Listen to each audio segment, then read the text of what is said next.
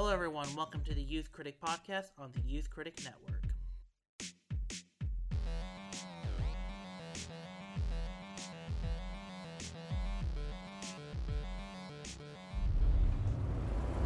Whose land is this? My land. Well, our war hero has arrived. You made a good choice coming back here. Osage are the finest, wealthiest, and most beautiful people on God's earth. They outsmarted everybody. They have the say who gets the oil. Son, I got a question. You like women? That's my weakness. Well, we mix these families together, and that estate money flows the right direction. It'll come to us. Shomikasi. That's how you are. I don't know what you said, but it must have been Indian for handsome devil.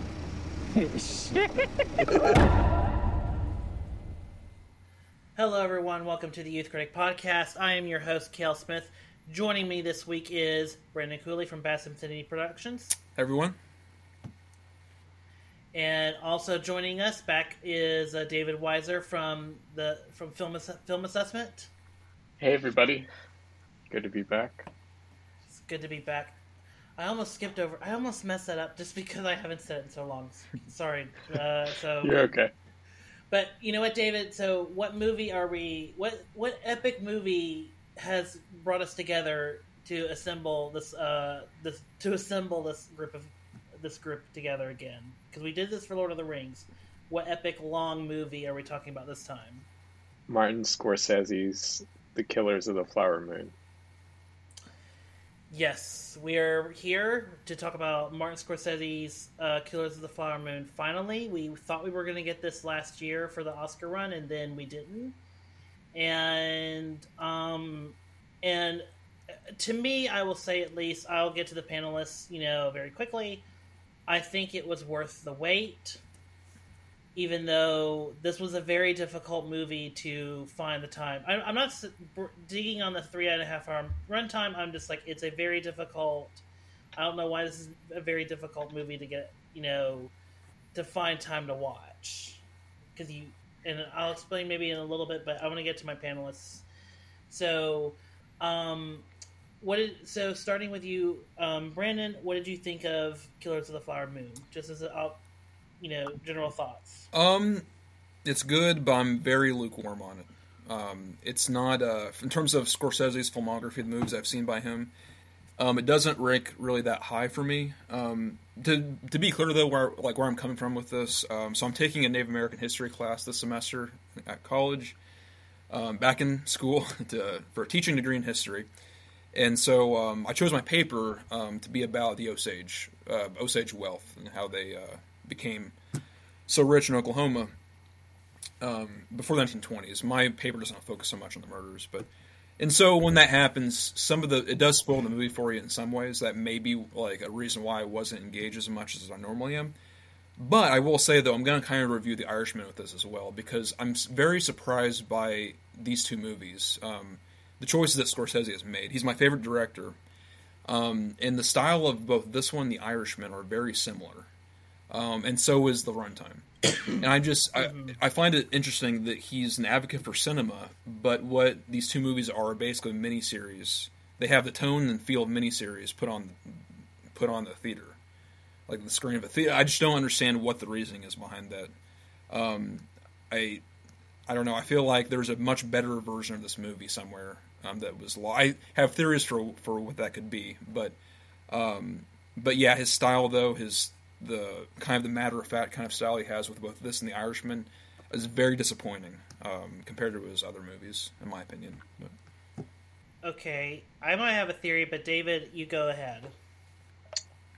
So I don't know. It's been a week since I've seen it, so I haven't contextualized it within his filmography, especially because for me it's so impossible to give it an arbitrary ranking, because there's so many for me that I think are pretty much borderline masterpieces, if not masterpieces.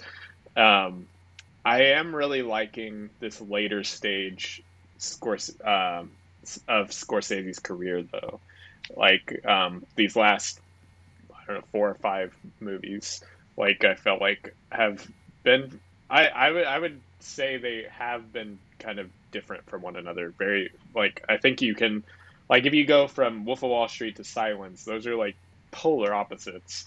And then like I think The Irishman is kind of maybe somewhere in the middle in terms of like it's also very quiet and contemplative, kind of like on like your whole life and the essence of what you've done and kind of corrupting your soul and everything. But this isn't an Irishman review, so I'm not going to get all into that. But kind of just my general gist of what I was saying is kind of like I do like how I think you can see him stretching his muscles as a filmmaker, like at this stage in his career, and kind of venturing out and doing things we haven't really seen from him before. Like there are several sequences. I'm not going to dive too deep into it right this second because we'll touch on it when we like open the floodgates for spoilers. But there are several scenes in this that don't like. Obviously, I know that Martin Scorsese was like behind it, but like it didn't feel like, oh, this feels like something like that he's like bottled up, packaged, and like he's done this before. Like this feels something like he's treading new ground in some respects. And I was really surprised by for a 3.5 hour movie. To me, it didn't feel like it was 3.5 hours long. Like I felt like the pace of the film, like you get so sucked into it that it feels like an hour just kind of evaporates. Like it felt more like 2.5 hours to me, just in terms of like, I guess I was so invested in what was happening. I got sucked in so quickly that like the time just vanished. And then I was like, oh, wow. I was aware that it was 3.5 hours long, and sitting there, I knew I had spent 3.5 hours, but like, it just didn't feel like it. And so like, I think that like credit to Thelma Schumacher for, another great job done. Like she's his kind of secret weapon throughout his whole career. Well, like most of his career at least. And so I guess that's kind of the main takeaway that I would say in terms of like that whole discourse. For me, with Killers of the Flower Moon, I kind of agree. This is kind of interesting that this is now 2 for 2, 3.5 hour movies with this and The Irishman. And we've never done a review of The Irishman on this show because this was during that weird like last half of 2019. I think, David, you and I did talk about it on the Best of 2019 list back then. So, but what I will say about Scorsese now as a filmmaker, I think it's interesting how he's like still getting projects like this made and now that he's kind of like ventured out ever since Silence, because Silence is like his last like 2.5 hour movie, right? Like now he's kind of ventured into this territory where it's like, I'm going to take as long as I need to tell the story. I'm gonna we're gonna engross you. We're gonna kind of give you this epic quality of storytelling. And I think for this movie, to answer your question, Brandon, is to if I may theorize, I think what Martin Scorsese is trying to do is kind of bring back the epic, CinemaScope movie. Because I mean, back in the 50s and 60s, where Martin Scorsese was kind of growing up, his adolescence, like there were movies like this where they were, 3 hours, 4 hours, 4.5. Granted, they had like an intermission in between it, and you could make a whole night of watching this one movie. But to me, I feel like that's what Scorsese is trying to recapture is, basically that old school cinema that, his, Rat Pack group kind of eventually threw out. In a way. Well, so it's funny though to me because we mentioned, you guys mentioned Wolf of Wall Street and Silence. Those two movies are far more, have so much more depth and are so much more visually stunning than these two. They look better sets, which I'll get to the sets in a minute. Better performances, literally everything. Like And it's weird to me because, I mean, this is a period piece. And compared to Gangs of New York and The Aviator 20 years ago, these sets look so much more cheap than either of those two movies. I mean, and those two movies had much smaller budget. And Silence is a period piece too, so that'd be the same argument for that as well. It does look like a TV series on a movie screen. It's very odd to me that that it feels like that. And also people say too that these last two, it doesn't have stylized violence. Okay, well, Scorsese never did stylized violence. He did violence that make you feel uncomfortable, which is what it's supposed to do. I mean, Tarantino does stylized violence, and Matthew Vaughn, and movies do that. It's usually action movies that do that, and his movies never were action movies. So I'm not sure where that idea is coming from. But for this one, I just didn't. I liked it, but I didn't really feel anything while watching it. Just nothing. Besides that, there's a few moments I did, but yeah, which we'll get to that. But. Yeah, exactly. I mean, I don't know. Like the violent, I don't know what to say about the violence anymore because it's so like it's just there. Like it's a violent, like it's a violent movie. It's called Killers of the Flower Moon. But it's just there. Yeah, it just happens. They're not. There's no one's going out to a field and stabbing literal flower moons. But like that would, like that. I mean, whatever you do, I don't know. Anyway, well, I'm going on a tangent. Yeah, no, it's all right. Go ahead. Well, I mean, I was looking up how this. So the book, I had to read some of that for the essay I wrote, and so in the book, the first third of the book is from the Osage perspective, and then the last half or last 2/3 mostly is more from the FBI's perspective. Now that was the first draft of this movie, and something happened where they changed it. I think it was DiCaprio. He didn't want to play Tom White, the FBI investigator. He wanted to play Ernest Burkhart. I would have gone with the original script, where it was the last half of the movie, at least, was from the FBI's perspective. Maybe not the whole film, maybe the last half.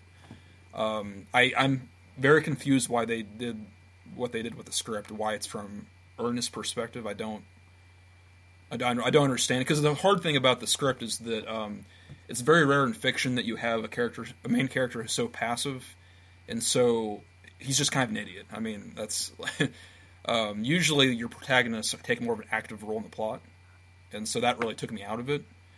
I read something about there being like they didn't want to do a white savior story, which it wouldn't have been because it's history. It doesn't really. That wouldn't have been from the FBI's perspective, but they said they wanted to tell from the Osage perspective, but it's not from their perspective though. In that case, Molly would have been the main character, and she wasn't. So I don't know. It's yeah. David, do you have a perspective before I chime in? I don't know that I would say he was passive, because he was definitely manipulated into doing everything, but like he's ultimately responsible for a good 75-80% of everything that happens in the movie, and whether he directly committed the murder or whatever, or orchestrated it with someone else, or like sent someone else to go do it, but like he was directly responsible for a vast majority of everything that happened. So I feel like he was kind of active in that sense, and he definitely is. He is an idiot, but like I don't know. To me, like that taking orders from De Niro the whole time. Yeah, it seemed like, but yeah. Well, here's the thing about this movie about DiCaprio, and it is kind of ironic to me, like that the whole marketing campaign, it's DiCaprio's movie. He's gonna I was shocked. Be neck and neck. Yeah. He's gonna be neck and neck with Cillian Murphy, and Oppenheimer, and to me, and it's a good performance, but it's more like, to me, the reason why like it works is because of Scorsese's direction more than what DiCaprio is doing as an actor. I mean, DiCaprio was paid $30 million for this movie, and $10 million of it was just him frowning. I mean, it's almost like a parody of his other performances. Like, it's probably his weakest since J. Edgar, in my opinion. One of his weakest of his entire career, I would say. But that's just me. I don't know. Ooh, that's until you get to the end. I don't know that I would go that far or anything. Yeah, I mean, but I did like, to me, that it seemed like he was kind of between, like, there's definitely a turning point post Wolf of Wall Street for him, where you can see in the roles he's taken since then, it seems like he's playing against type a lot. Like if you look at like, well, I mean, The Revenant, which you finally won the Oscar for, Once Upon a Time in Hollywood, Don't Look Up, I think, yeah, Don't Look Up, and then now this, like, those are all like, I feel like that's all new territory for him in a way. And this in particular, like, this is probably like one of the most despicable characters he's played, and I feel like he really embodied that, like, and like kind of the whole idiot, like the idiot persona matched with like this despicable person. Like I felt like he kind of he made you like he made you hate him so much that like I feel like he was successful in that vein. I wouldn't go as far to saying it's like one of his best performances, because I mean he has a very well versed career. Like he has so many incredible performances throughout his career. Like, so I'm not going to measure it up in that respect. Mm-hmm. And I don't even think he's like the huge takeaway of this movie. I mean, that's obviously like De Niro and Lily Gladstone, I think, are the two that stand above him even in some respects. But I do think it is a quality performance from him. I was shocked by the attempt to have a love story, because I don't think there's no evidence there was one in this story. Like in terms of the sources, we don't have those sources to say that there's no love letters between the two of them. So I've been listening to a lot of podcasts and interviews with Scorsese, and so this was the love story aspect was brought up, that their descendants, so like descendants of Molly and Ernest, said that even though he did all of these things, there was genuine love between them, even though like what he's doing is obviously like kind of antithetical to that. But like they were the Osage and the descendants of Molly were kind of the ones that advocated for that being included, and that kind of is what a turning point in terms of the script going from what they had the first draft to what it became now, was when they met with the Osage and decided to include more of their perspective, and DiCaprio wanting to take on the Ernest role. That's kind of how it evolved into what it is. For me, that was by far the weakest part of the movie. I mean, I think that a movie about her, Molly, and the plot being who is poisoning me, is a much better plot for this, or just the plot being from the Osage who is murdering us. And then they can choose when, like, the FBI can show up at the end, maybe. Still, I don't know. But I just was very perplexed by that choice in this movie. But that's just me. I don't know. Did not work for me at all. I think for me, the reason... Well, first of all, you're right, the script had changed. But I think it happened... Because this was also like a COVID movie, too. Yeah. Where they shot during COVID. Or they kind of made it during COVID. And the thing was about this movie was they were originally going to do that story with Leo DiCaprio being, what Tom Waits is what you said. They were going to do that, and then what happened was, they were getting down to the wire, and Leo DiCaprio was like, "What's the heart of the story? Like, it's a very procedural crime drama." If we just do, the FBI... And also, Scorsese was also having this problem with Eric Roth, where he's like, the audience is already ahead of us. They know it's the white people. Like, they already know that it's, De Niro... It's going to be, De Niro's character. They've already figured it out. So we kind of need to abandon the whole crime mystery part of it and make it about how, these people, basically committed a very long-term death, and and spoilers, almost successfully took over the business and took over everything. And to me, I feel like I can see like why Scorsese wanted to abandon ship for this story. It's just, this is asking a lot of people that are already kind of media illiterate. Yeah, most people are. To be like, okay, you're gonna sit here for 3.5 hours to watch DiCaprio play basically a villain and basically slowly kill his wife and his sisters and their mother, to basically to basically see, all these white people treat Native Americans like, or indigenous people, excuse me, as basically cattle, as basically prized possession, prized possessions for their deaths, so to me, so it's a lot to, but I feel like it's to a point. Like Scorsese has this massive point that is trying to make that these people are, they're what they've done to the Osage people, the terror they have brought is unforgivable, and we should never like these characters. I don't ever, when I watch this movie, I don't like Edgar at all. I never like. I never, even the one scene where he's like, in the Mason Lodge with all the people, and he's basically getting, gaslighted to basically not testify. Mm-hmm. It's still very much like, there's a lot to talk about that scene, but yeah. Well, okay, we'll get there, but I'm just like, but it's, this is a larger point. Like, there's this huge arch of like, does Leo DiCaprio just, or does Edgar really, feel absolute guilt?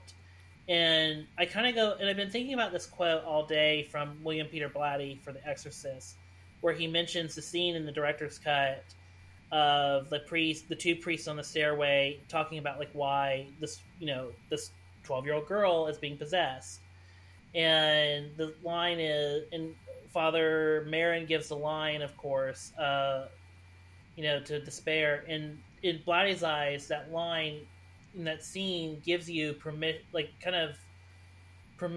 to, he says enjoy, I think he means more endure the horror on screen. And to me, the final scene between Lily Gladstone and Leo DiCaprio, I would say, is that moment for this movie where it gives you kind of the permission to endure everything that you've just watched, if that makes sense. So, and we'll circle back to it, but I feel like that's the reason why you do this movie, is so you can have a scene to basically, but like the last scene between those two characters. So yeah, okay. What else can we say before we get into spoilers? I'm ready to dive in. Well, I mean, let's talk about the sets. I'm confused, though. I'm just very confused by this movie. So many reasons. I just don't get, why does it cost so much money? I read about back-end participation before we started recording a couple hours ago. Like, it has to do with the streaming. The fact that, like, okay, so if you make a movie for streaming, there won't be as much of a box office. So some people on the film are paid with the box office percentages, so because of that they have to be paid more up front or something like that. Yeah. That explains part of it, maybe, but I don't understand why the film looks the way it does, or why, like, and that may just be me, I don't know. I don't, like, this and The Irishman look like TV series. They don't look like films. The lighting, I mean, just to give you an idea, it's like, in the book, this is basically the last of the Wild West. I mean, there's a lot of crime in this area of Oklahoma. Boston from The Departed looked worse than this. I gotta say, that looked more threatening. The Departed takes place in present day. I think that the opening is in the 70s. So, but I mean, Gangs of New York. I mean, okay, probably rougher. Okay, that's different. But I don't think it looks like. I don't know. It's odd to me, but. There's plenty of more historical dramas that have more of a look to it that's rougher than this, even though it's supposed to be that. But I mean, I'll give you that some scenes do look very, very well lit, even though it probably they had electric lighting back then. At this point, right in the story, right? Yeah, they were on lights. Okay. I don't know. I mean. I don't want to be unfair to it. I mean, and also, there's stuff in both Irishman and this movie where I'm just like, God, Lee, Rodrigo Prieto is just like a freaking good cinematographer here. Like, there's great moments, but then, I'm kind of like on your scale where I'm like, Hoyt van Hoytemius cinematography, and, and also Roger Prieto, if we talk about him, his look for Barbie is really great. So it might just be my preferences. I don't know in terms of filming styles, but Yeah. So, but yeah, okay. Was there anything else we need to talk about? I kind of left for a second. What? So, is there anything else before we get into spoilers? De Niro's great. He's a great villain, just pure evil. I mean, he knows how to do it, so. Oh, yeah. Exactly. I mean, the entire cast is fantastic. I mean, Lily, we haven't talked about Lily Gladstone that much, but I mean, she really is good in this movie. I was sort of underwhelmed that all she has is her bedridden scenes for most of the movie. And that's kind of my point, yeah. Yeah, but... What? But, I mean, we'll get into that in a minute. Yeah. Okay. All right, so we are going into spoilers. If you haven't seen the movie yet, please go check it out. Or if you want to be spoiled, you can stay on. All that good stuff. Okay, so, David, where are we starting in spoilers? I guess with the murders themselves. Or well, it's hard to spoil those because those are historical. Yeah, it's all historical, but I don't know. I mean, we can start wherever you want to start. Okay, so all right. You guys want to start with the history of it, or what happened in because they didn't cover the trial really in that much depth. There's a reason why Hale and Ernest went to prison. It was for one murder, not for not for countless basically murders. This was on reservation land except for one of the murders, and so the state police was limited in what they could do about it, and the local police was corrupt, obviously. When the FBI comes in, they're trying to basically connect all the dots. There's a character his name is Henry Roan. He's the one who shows up in the beginning, who takes DiCaprio to William Hale's house. Oh, the one that gets killed for the life insurance? Yeah. He's the one... That was messed up. Yeah, his murder is why they went to prison. Because that was actually off reservation land. The jurisdiction was just the right place to where they could go to prison for that. So when they explain at the end that they were sent to prison for a short amount of time, it's because the local police was corrupt. State police had no jurisdiction. The FBI, hands were tied. So only 5 of them were there, I think. But so yeah.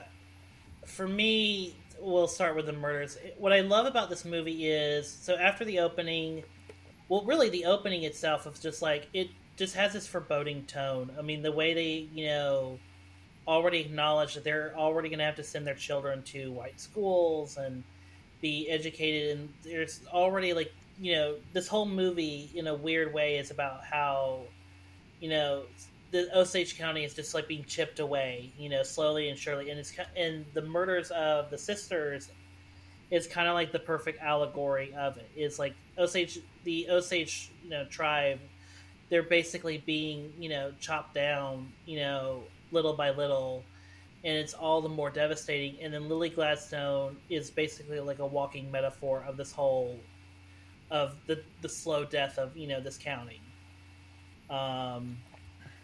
So I do, and I even love how Scorsese is just shows you all these murders that did happen, that were or not really. He didn't show the actual murders, but he just all these people that are suspected to have been killed, and there's this whole montage with Lily Gladstone narrating it, and it's just you just already get the sense of this is going to be brutal, this is going to be hard, and and it's going to be, and you're going to, and basically it's this introduction of, this is the story of how, one family, one white, patriarchy destroys basically an entire, county, or tribe, if you will.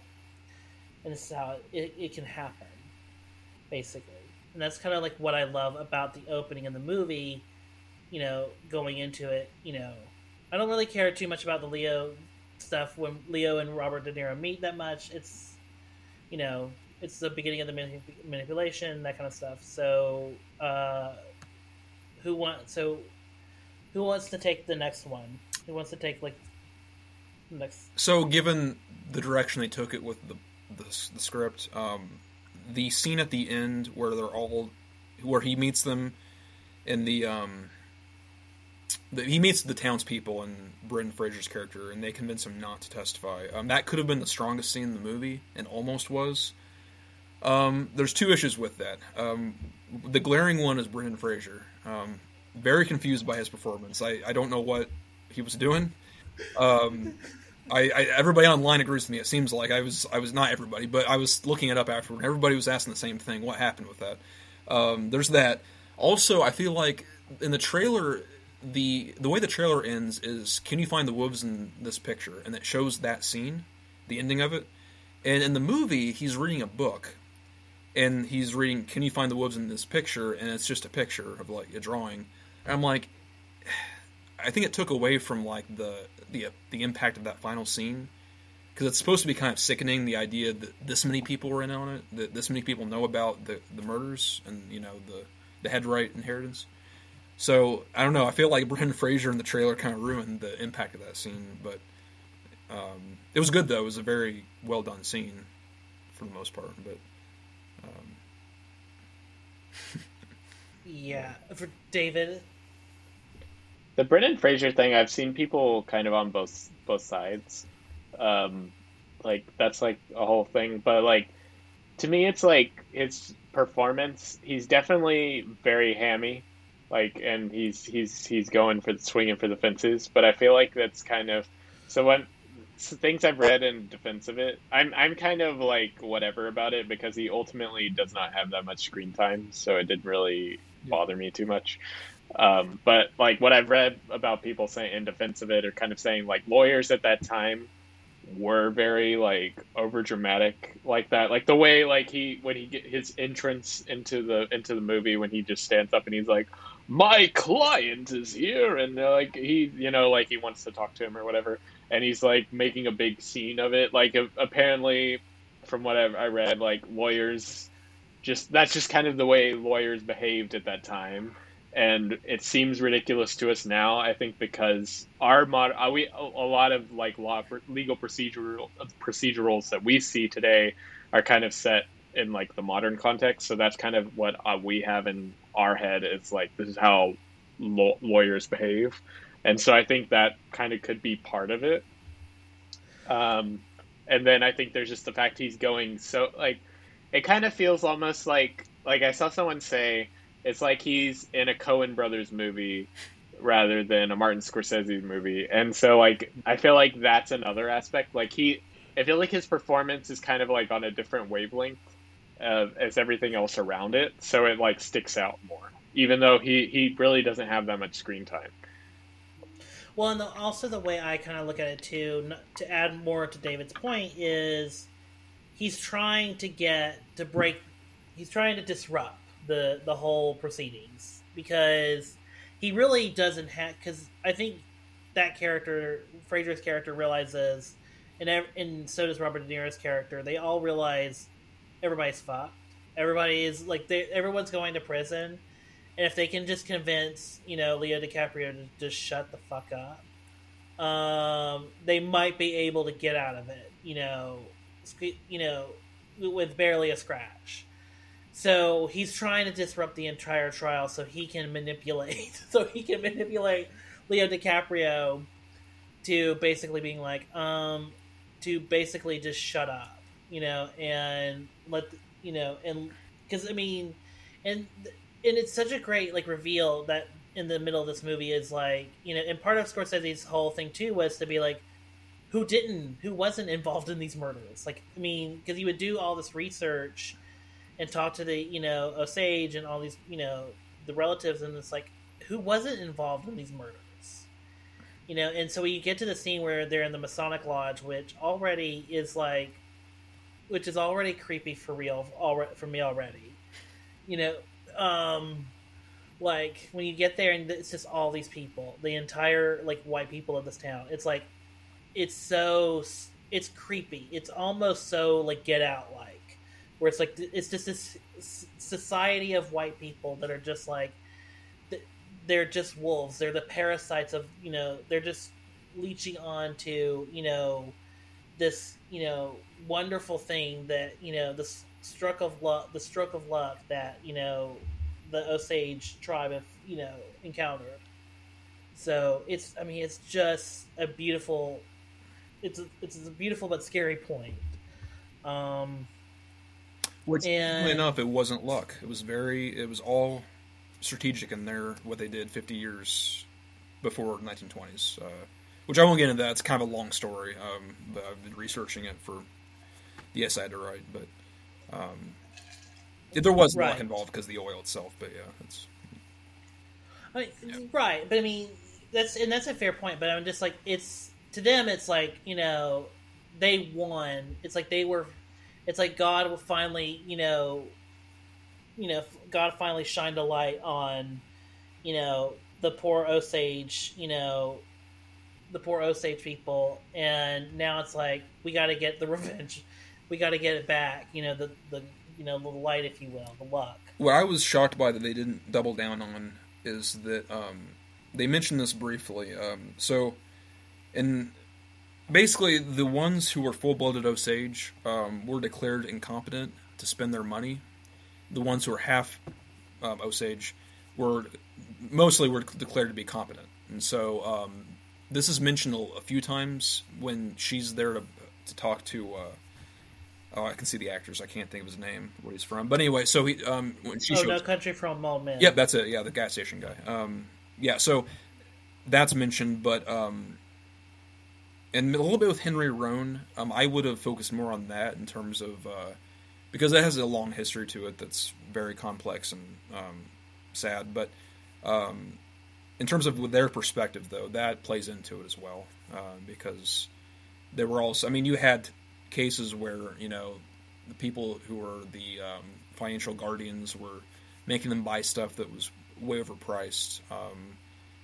Just trying to manipulate them any way they could to get the money, besides the murders themselves. But like when we saw there were some scenes in the movie about that where I don't remember exactly what it was, but they brought up something about they were being charged more. Yeah, DiCaprio gets mad at somebody. About it. It was the funeral, the parlor stuff. Yeah. Oh yeah. The casket that was one thing, but then there was another thing where it's early on in the movie when he's picking her up to drive her, and there's like those mob of people outside trying to sell them I don't remember exactly what they were trying to sell them, pictures, and then I think something else. Yeah. But like you could tell there's something in there where they mention it's mentioned in that scene, or it's brought up somewhere. It's brought up a few times, I think, throughout the movie. Exactly. For me, it's like, I just wish they either would have gone the FBI route or the Osage perspective, and they do this in-between thing that comes off as very strange to me. I don't know, personally, but... Well, I mean, there's, imagine, there's controversy for this movie, which, I mean, it's a Scorsese movie, it's controversy, Yeah, of course, yeah. I mean, Scorsese can't even do a kids movie without it being controversial. So, but I mean, the Osage tribe, and I do completely. They have a great take, and that is, everything has been focused on, the people, the perpetrators of this crime, and not like the Osage people. Because really, if this was about the Osage people and this was about telling their story, it should have been Molly's perspective, and if this was the FBI story, it should have been told from it. So I can understand like the frustration that everyone has had with this movie being like, wait, it's from whose perspective? Yeah, and I understand what Scorsese's trying to do, because he's trying to say that there was, a lot of people who were just complicit in all this and just following orders, and that's a lot of evil in the world's committed through that. But these characters, they're just really stupid. I mean, the people below Robert De Niro, they're just following orders, and they don't, have much... They're not interesting to listen to or watch, particularly. I mean, he's great at, filming criminals, or, writing criminals, or, he doesn't write his movies, but he's great at, presenting criminals on screen and kind of getting into their psychology.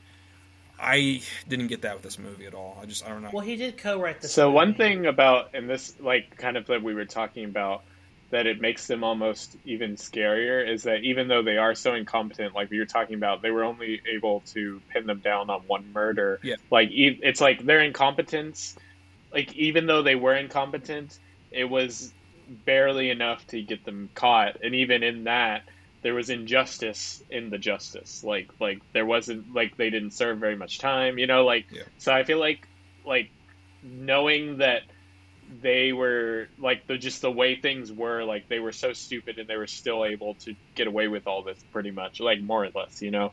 Like I feel like that kind of just hits it all home even harder. Mm-hmm. Yeah, and that's like, and to me, that's like why this movie is so horrifying. Is that like enough of these stupid people can just come up with like a long term plan to get all these people murdered and to basically play the system of insurance policies, you know, inheritance, all of this to basically get rich, you know, and to be allowed to treat people like cattle, like, you know, or property that they are going to then inherit, like as like a means to an end. Mm-hmm. So to me that's like the most horrifying thing to think about, and I think that's like the big takeaway is that the system is so broke and so against the Osage people, you know, that, you know, they didn't really have a chance once everyone started to build the economy. And the more you dive into like how this happened and how this corruption, it's like, you know, I mean, Robert De Niro says at the end, you know, I gave them, you know, the town, I gave them, you know, I built, you know, I brought them into the 20th century, and it's like, you brought them into the 20th century, you know, but at the cost, you know, for them to die at your hand. It's truly an unsettling movie. It's an unsettling movie and unsettling plot maneuver.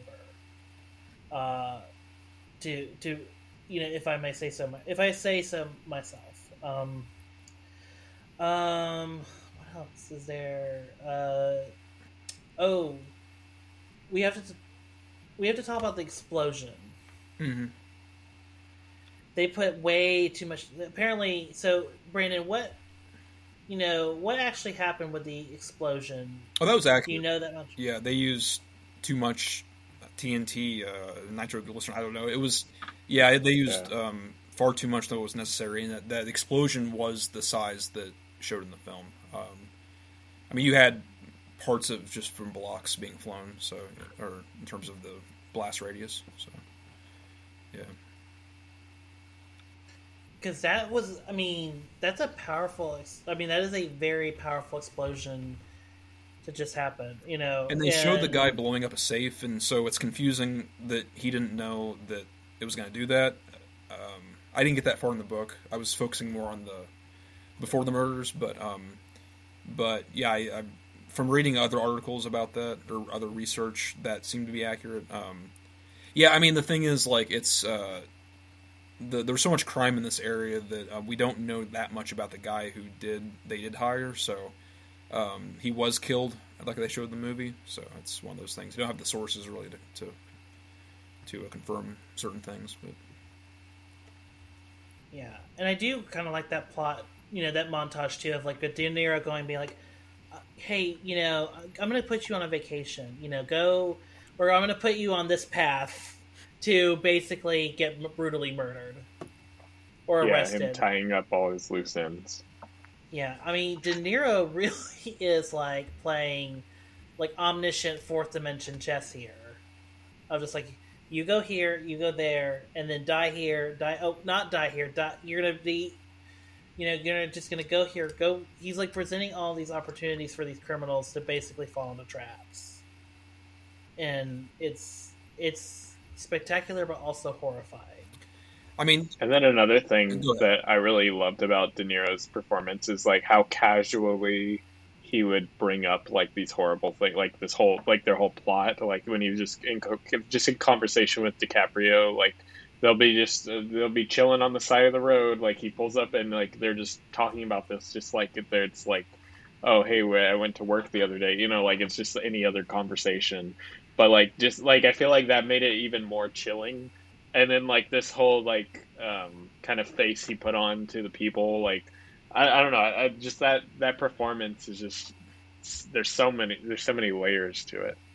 And knowing their language too, and all, knowing their families, and then basically being like, I am the ultimate, fan. We are going to figure this out, So yeah, it's entirely creepy. Brady, Yeah, what that were was you gonna accurate. say? He was actually a trusted member of the community before all this happened, so that part was kind of reflective of that.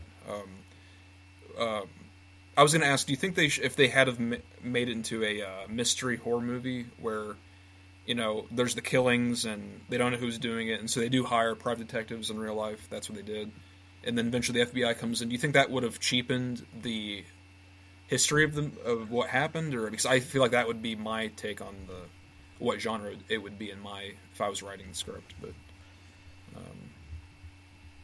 Well, I'll let you go first, David.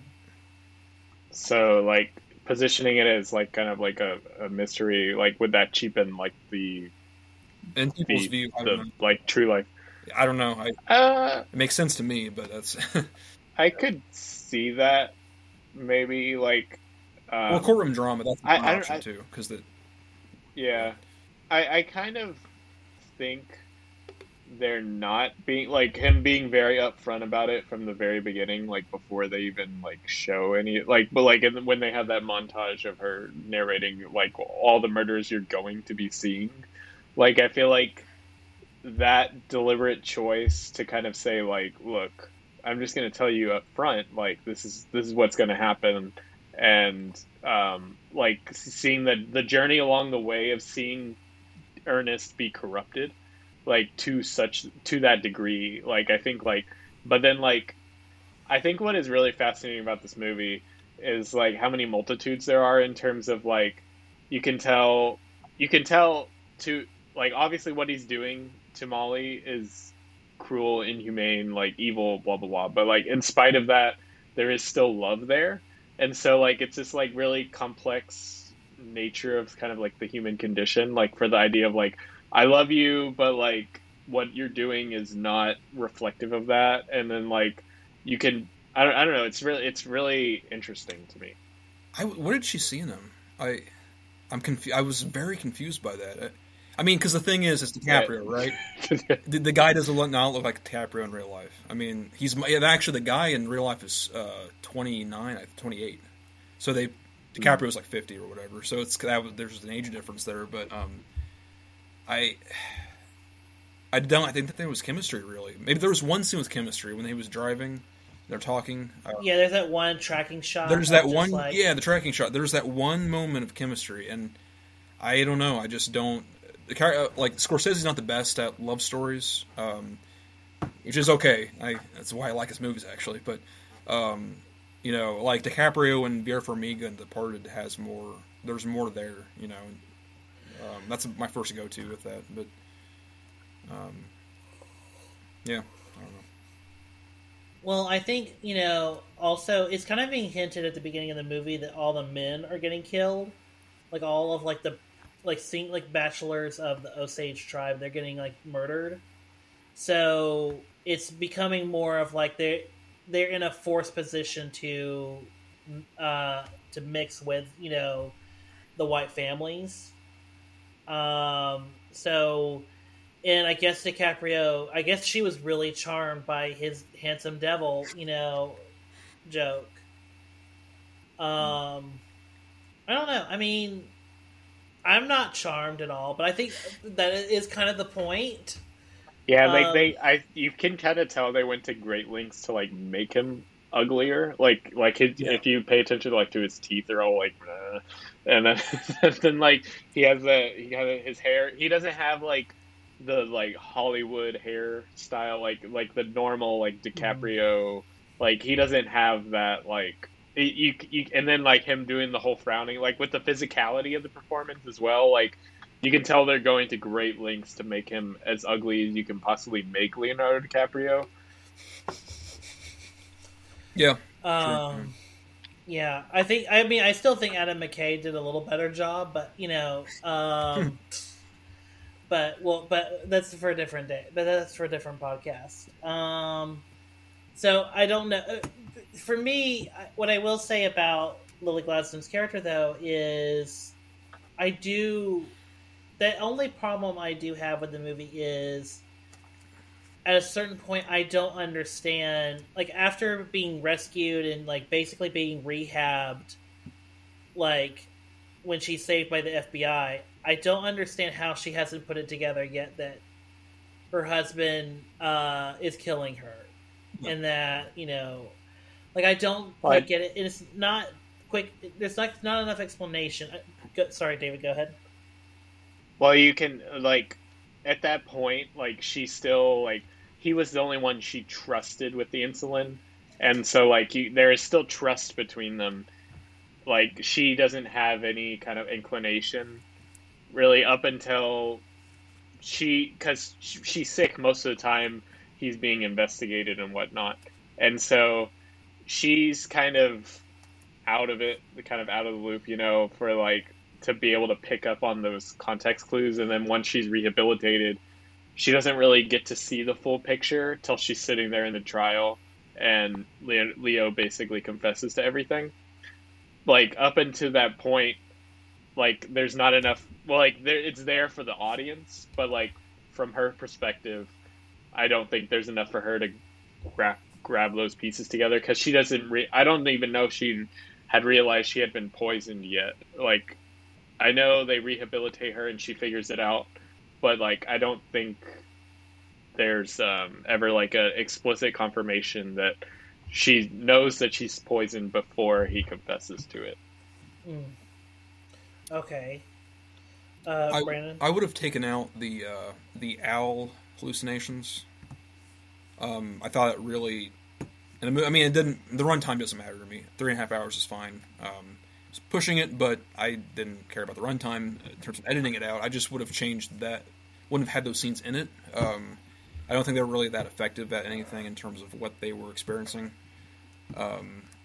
That's just me, though. I'm not a big fan of hallucination scenes unless it's in a comedy. And dramas, they don't really work for me usually. Or dream sequences, hallucinations, kind of the same thing. But I felt like part of that was kind of came from bringing in the Osage people. Like, that was kind of... It's like I'm not going to pretend to be super I have a feeling that that's something that's, like, meaningful and important to their culture, and so that's where the significance of why it's included, beyond, like, being symbolic for what's going on, like, where they kind of they explain it in the scene where she's talking about the owls bring death or whatever. I don't remember the exact language, but. So I think I'm guessing that must have come from those meetings with the Osage. Maybe that was probably something that, like, they mentioned as being significant to their culture that maybe he latched onto as, like, oh, okay, I can use that as a symbol, and incorporate that into this. Yeah, I mean, to me, I actually kind of like it, as, like, a symbolic gesture, because at first when you see it, it's kind of like a peaceful, like, okay, she's very, like, the mom's very close to death. Obviously, we kind of knew this. And then when it's brought up again, when Molly is seeing it, it's like, it really is, like, true defeatism. You're just so defeated because she's so close to giving up. She's so close to the end. And... so it works as, like, this horror, but also just, like, super sad moment that personally happens. And then I do love the moment where Robert De Niro is also like, I need you to sign away your inheritance to me if, anything happens, And it's just like, motherfucker. No one is safe from this fucker. This guy will literally fuck everyone in his entire bloodline and everyone else in between, to just get rich. I mean, it's so sickening. Like, he's such an absolute snake in this. Trying to think. What the last scene? When do you think that was good decision in terms of the way it ends, wraps everything up? That between the two characters? It's the radio. No, it's the radio drama, but it's on a stage. Scorsese walks out at the end. What'd you guys think of that in terms of? I'm kind of mixed on it. I'm not entirely sure. I liked how it kind of like what I was speaking to earlier, how it's like there's injustice and they found justice, but there's still injustice because like so have him coming forward and saying like they're talking about like oh well they got released shortly afterwards. She died and there was no mention of the murders in her obituary, so it's kind of like this idea of like we're preserving, like it is very much like Scorsese speaking directly to the audience, so to speak, but kind of like this is why this story is important, and I want to help try to preserve this story, and this is my contributions towards doing that. This story has been kind of almost erased from history, so to speak. Not literally, but like it's not something you learn about in history class unless you're like go doing a deep dive, like kind of in the same vein as like the Tulsa murders and all of that. Yeah, they mentioned that briefly. Like, in the movie. Very brief. Yeah. I love how that scene, like him watching the reel, is used like as a light bulb and going off in his head. Just like, oh, there's one way we can kill somebody. Just cause a massive explosion. Yeah, it's horrifying. Yeah, it's a race master. This movie is horrifying. That was erased from history, the history books. This wasn't so much erased; it was just not collected, downplayed, like, kind of, downplayed and not collected the right way. Because there were 3,000 FBI documents related to it, but it was very scattered, and so it would take a long time to go through. Because I looked at it for the research I was doing, and I didn't read too much of it because it would have taken so long to do it, and they're very hard to read. It's very unorganized, and so it takes a while to collect that and kind of put all the facts together. Because on the surface, it just looks like there was three people that went to prison for one murder, when in reality it was almost they estimate to be 100 murders or more. Because there's unwanted abortions that happened. There was cases of poisoning, like Molly's character or Lilia Gladstone's character. Like all kinds of disappearances. So they're still not completely sure how many people died or were murdered from this, but yeah, it's sickening.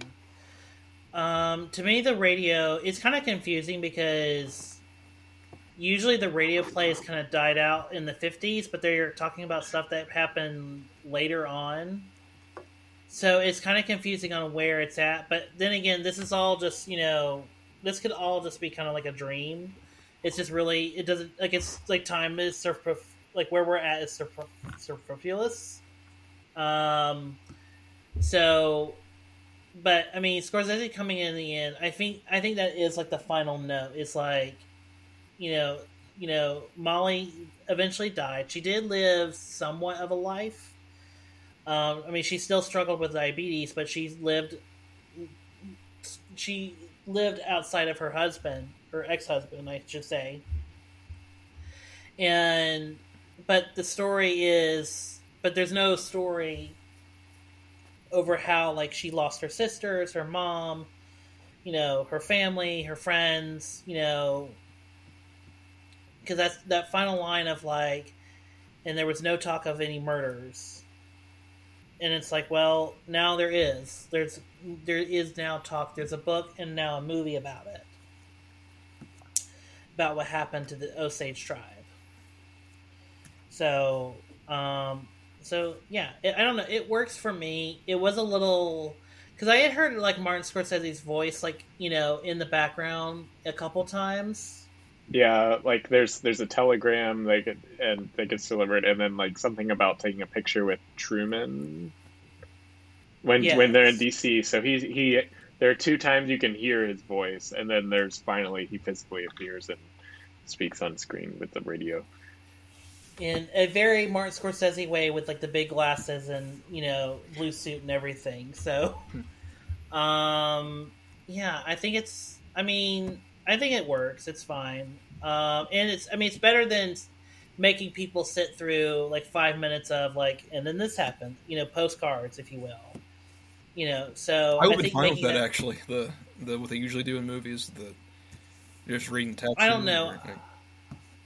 Honestly, I don't know, just because I think at that point, if you would told people, okay, you can kind of just look this up on the Wikipedia later with the postcards, you don't do it in a visual way, then people are just going to walk out and leave and go to the bathroom. You know, because this movie's already so long and people are already complaining about bladders. But, so I think doing the wrap up as like in this visual way with the radio and everything, I think is a kind of a cool, like, epilogue of everything. So it's a cool way of doing the postcards, seeing, you know, what would normally be postcards without actually doing it. So I think it works. I'm trying to think of what else. I just saw this movie, but I'm already like I'm already like brain dead. I do want to talk not necessarily about like any specific scene, but I kind of want to talk about broadly about the movie.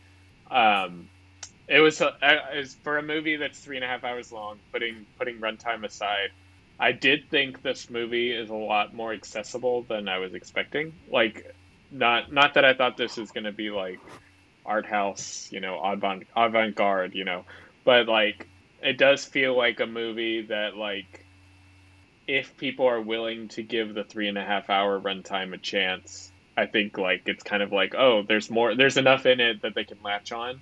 Like, for a movie with this dark of a subject matter, like, I was like really surprised by how much, like, not in a like the bathos kind of MCU type of way, but there's a lot of humor and some dark humor sprinkled throughout the movie.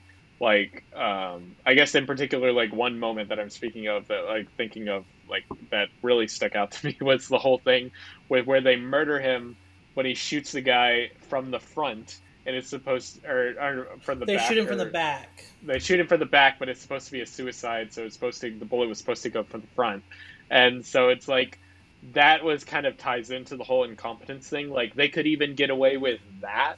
Like, that's like another thing that's just like, and that's wow. their downfall too. That murder was, the one off jurisdiction. Yeah. Jeez, and that's why you should always, if you want to do it, if you want something done right, do it yourself. But these people are so awful that they would rather have someone else do it than they do it themselves. Mm-hmm. So yeah, and I do like the movie. I comes off as if I don't. I do like it. It's just that I think because I was reading so much about it, it's kind of like when you read the book before the movie, which I kind of did. Yeah, it's one of those cases where you have a very clear imagining of what's going to happen. Or I was using the trailer for it, like what was happening, but like the tone, I think more so. Because the thing with the tone about this is that it is so cold-blooded, and I think that like those movies historically, like, history movies were made that way 20 years ago, and that's become very rare nowadays. People they try to avoid movies like that for the most part, and studios try to avoid making them because of that. So I think that's part of the reason why the movie feels different. But yeah, I mean, you're right, and I wonder if that's because of the digital cinematography nowadays, because even though this movie seems to be shot on film, like, I just wonder, like, because I do agree, like, there is a lot of even lighting, and it kind of does, like, there's like, it does feel a lot more modern, and I don't know, like, if that was just like a deliberate choice, or if they just, or this is just how technology is now. We don't have the tech to do. Like, we don't have the tech to do a Jesse James style movie anymore. We don't have that, or Benjamin Button. We don't have that anymore. So I'm just like, it is weird that but then again, I say all this, and this movie was actually meant to be streamed. Like, we're getting it in wide, a wide release and an IMAX is kind of a blessing in itself. But, as I think Mark Kermode kind of said, you're watching a movie that's on the big screen that was literally shot to be streamed. Yeah, that's why I felt like it.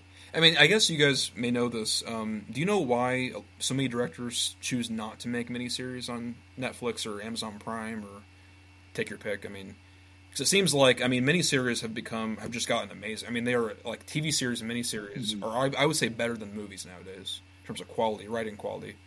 I'm like, is there something like, is there Scorsese just not? He just loves the cinema, I guess, so that's why he's not going to make one. Yeah. Do you know why other directors? He's directed television before. Oh, he has. Okay. Like he directed episodes of Boardwalk Empire, I think. Oh, yeah, the pilot. So yeah. So I don't think he's opposed to directing television. But I think maybe kind of like in these, as his career is winding down, I think he wants to focus on cinema at the moment, just because he's he's really kind of, it seems like he's coming to grips with like kind of his mortality in a lot of his interviews lately, and kind of like he's wanting to do what he can while he can. And so maybe that's kind of where it's coming from, and kind of the channeling his energy in that direction. For me, well, to be honest, Scorsese and James Cameron seem to be the only ones doing like 3-hour plus movies. Because even with Nolan, like Nolan still hangs out like that 2 hour and 30-minute runtime. Like Oppenheimer is really kind of like a fluke. So I don't know why. I mean, other than also, I mean, there's a whole idea that television, there's still like the weird stigma with television, even though we can now shoot a great television show very expensively and make it look amazing, but I feel like part of the problem is still, is if we can get into theaters, if we can make it look great, then and if we can make a few bucks off of it before we sell the streaming rights to Netflix or Amazon or whatever, or in this case Apple, then we should do it. And I don't have a great answer for it, especially since the streaming bubble is now imploding as we speak. So, who knows? And I wonder how Scorsese's next film will come about, just because it was kind of a miracle we got The Irishman as Netflix came in and swooped and bought and paid for it. And that cost, about 165, 180 million, and then this is now a $200 million production, basically paid for by Apple, distributed by Paramount. So I wonder, and now that the streaming bubble is collapsing and people are like, well, we don't want to fund, $200 million vanity projects. I use air quotes for vanity projects. I wonder how his next film will be financed. So we'll see. But yeah, Brandon, I don't have a great answer, just because directors are still making movies for theaters. Mm-hmm. And like, no one's really doing 3.5-hour movies other than maybe Scorsese and James Cameron. Yeah, and Nolan. Nolan just has Oppenheimer. Oppenheimer. That's the funny thing too, is that there's criticism that movies have gotten longer when they've gotten shorter. Like, there's way more 3-hour movies in the 90s than there are now. Because I mean, in the 2010s, you just had Avengers, Endgame, and Wolf of Wall Street, I think, in terms of big studio movies. I read that once. There may be another one I'm missing, but I think people are complaining about 2.5-hour movies. I think that's the big thing. Like, there's not so many 3-hour movies, but and David, if you have something to say, we'll get to it in just a second. But I mean, the way I kind of look at it is, I still go back to the quote that Roger Ebert has, which is, no good movie is long enough, and no bad movie is short enough. Yeah, and I think the problem just is, movies are kind of like quickly put together. Like, a lot of stuff in the second half of the 2010s, if you look at the post-production schedules on a lot of blockbusters, it's super, super short in comparison to what we were doing, in the 2000s. If you will. So I feel like, a lot of movies just don't have time to like properly edit and properly pace their movies. So that's why you sit through a 2.5-hour movie and you're like, Jesus Christ, I feel like I've been here all day. But then when you get to something like this, and Avatar: The Way of Water, where it's like, oh yeah, I can totally sit here for all 3 hours, and even if I go out to pee, I want to come back and rewatch the movie, eventually anyway. So I think we're just at this point where it just all comes down to the editing and pacing. David, do you have any? I think that's definitely part of it, but I think it's also like Brandon was speaking about how the movies are getting shorter. I think there's definitely kind of like an acclimation, like audiences, because they're getting shorter movies, the longer movies feel longer to them in a sense, like they're not used to it. And so they're like getting acclimated to the shorter movies as they're also getting acclimated to watching things from home via streaming or whatever, So it's like, and then if you watch something at home that's that long, like you have control over it, like you can pause it and blah, blah, blah. So like, I think it almost makes the longer movie to them feel more quote unquote unreasonable because like they're like, well, if it was a miniseries, blah blah blah, like I can have breaks between it, I can watch it as I'd like, I can digest it as I'd like. Whereas like cinema is kind of like a medium where you're like not meant to have control, and so like it's just this whole issue that we're facing, kind of the industry as a whole is facing right now, in terms of the whole streaming bubble and everything you were kind of alluding to earlier. But like, it's just like, I feel like there's just so many factors, and I feel like that is another component to it, aside from what you were saying about the editing and pacing of things. Yeah, that's a good point, because they've been calling it the golden age of TV dramas, but if people are acclimated to 1 hour episodes, then 2 hours or 2.5 hours of a movie feels long. Because see, I've always thought, okay, if they're willing to watch 3 episodes of a drama in one night for 3 hours, then why not watch a 3 hour movie? But there is 3 episodes, you can go to the bathroom in between, go get a snack, so yeah, that's true. But Yeah. And it's only, I mean, if you're like really, really into a TV show, excuse me, that you'll actually just be like, oh yeah, I'll just sit here and watch all 4 episodes of Loki season 2 right now. So I mean, it's that kind of thing where you're just kind of like, it really depends on what you're watching and how much you are engaged with it. That's why this whole thing is kind of subjective. The only thing I would say though to it is, I mean, I think Killers of the Flower Moon is, much like David said, it doesn't feel like 3.5 hours. And look, there are times where, I'll admit, I really wanted to go to the bathroom like 2 hours in. But I was like, I don't know how I did it, but I somehow made it all the way through.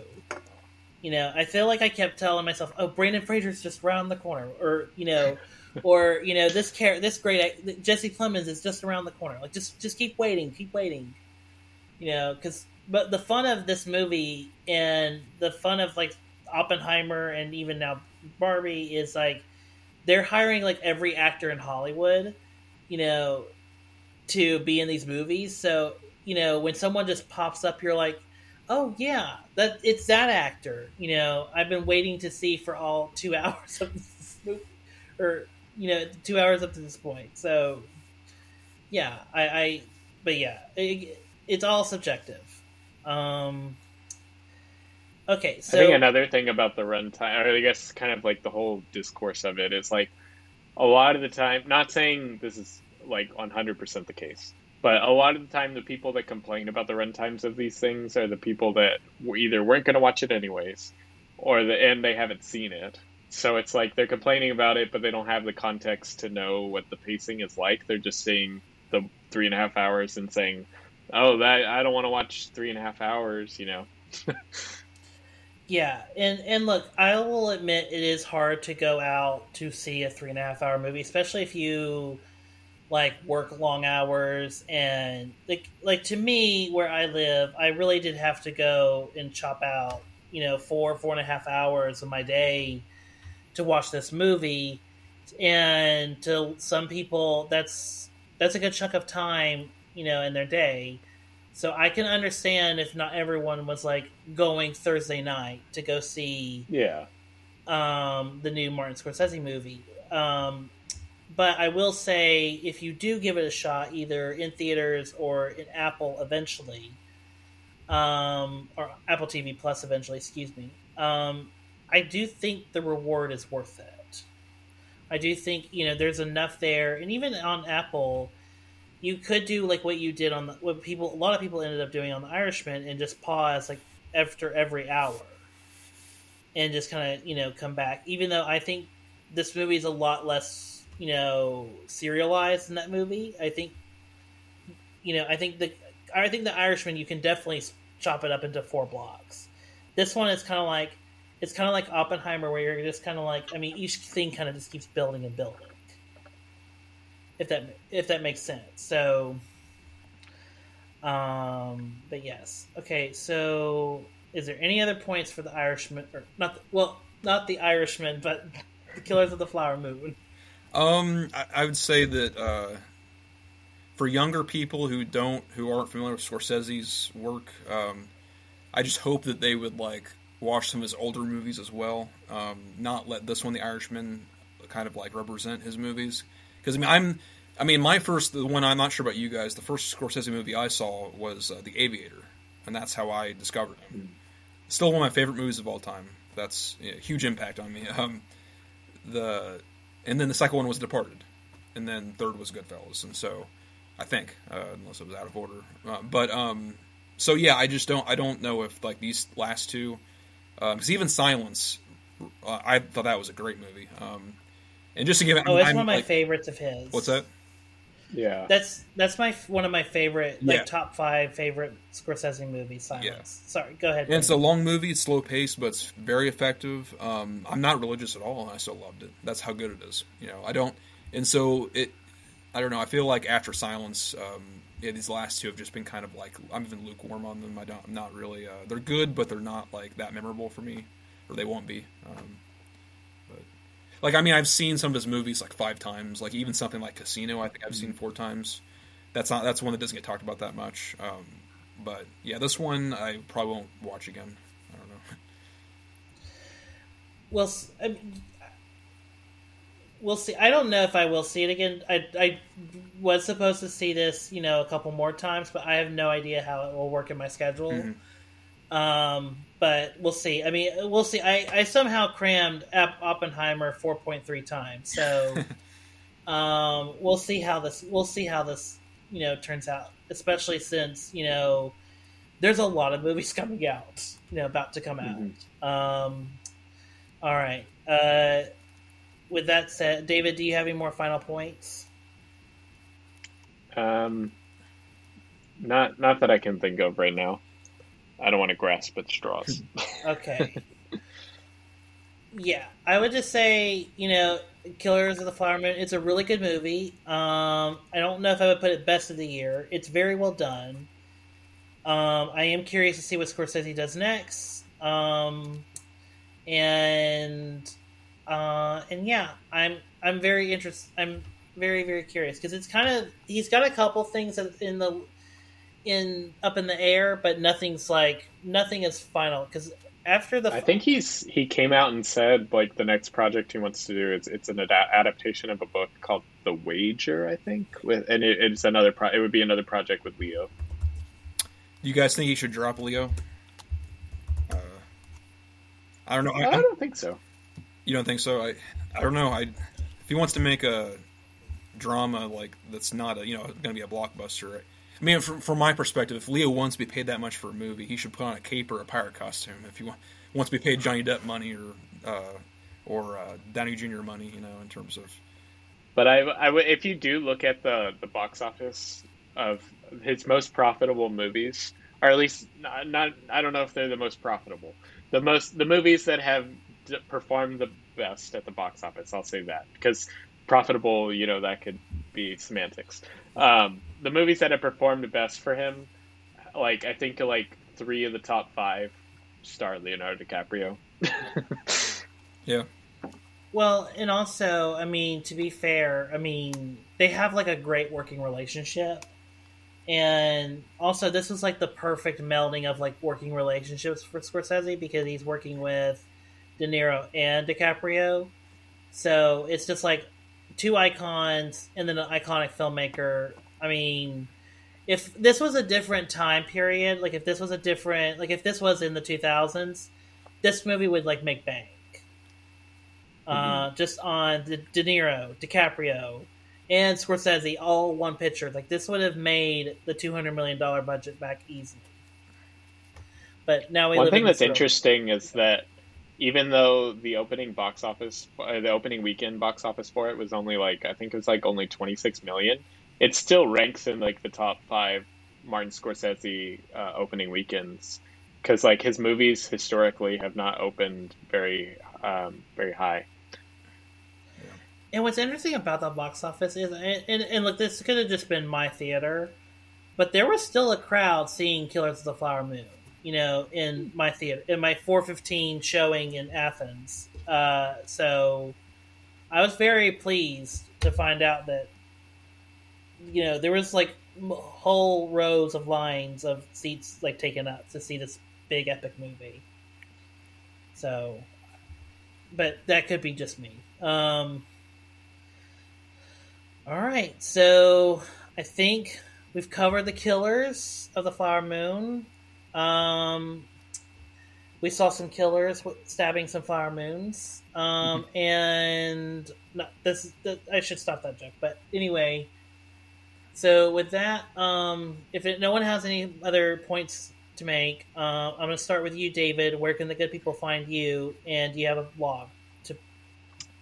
You can find me on Twitter, X, whatever you want to call it, at wiser_David.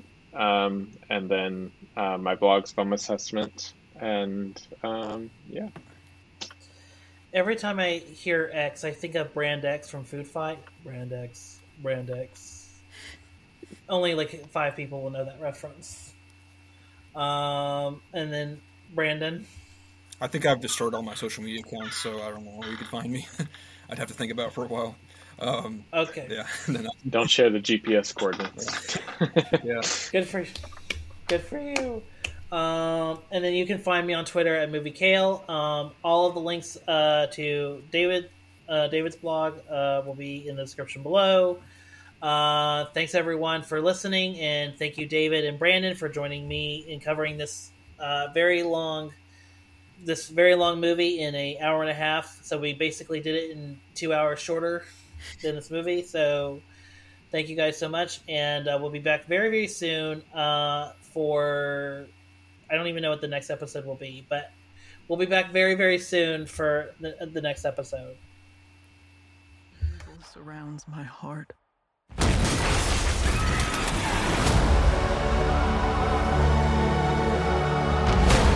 You gotta pick a side.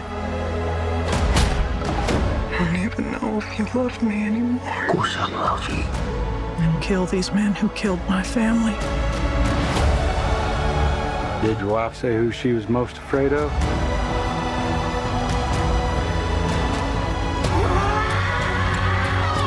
Don't do something you're gonna regret for the rest of your life.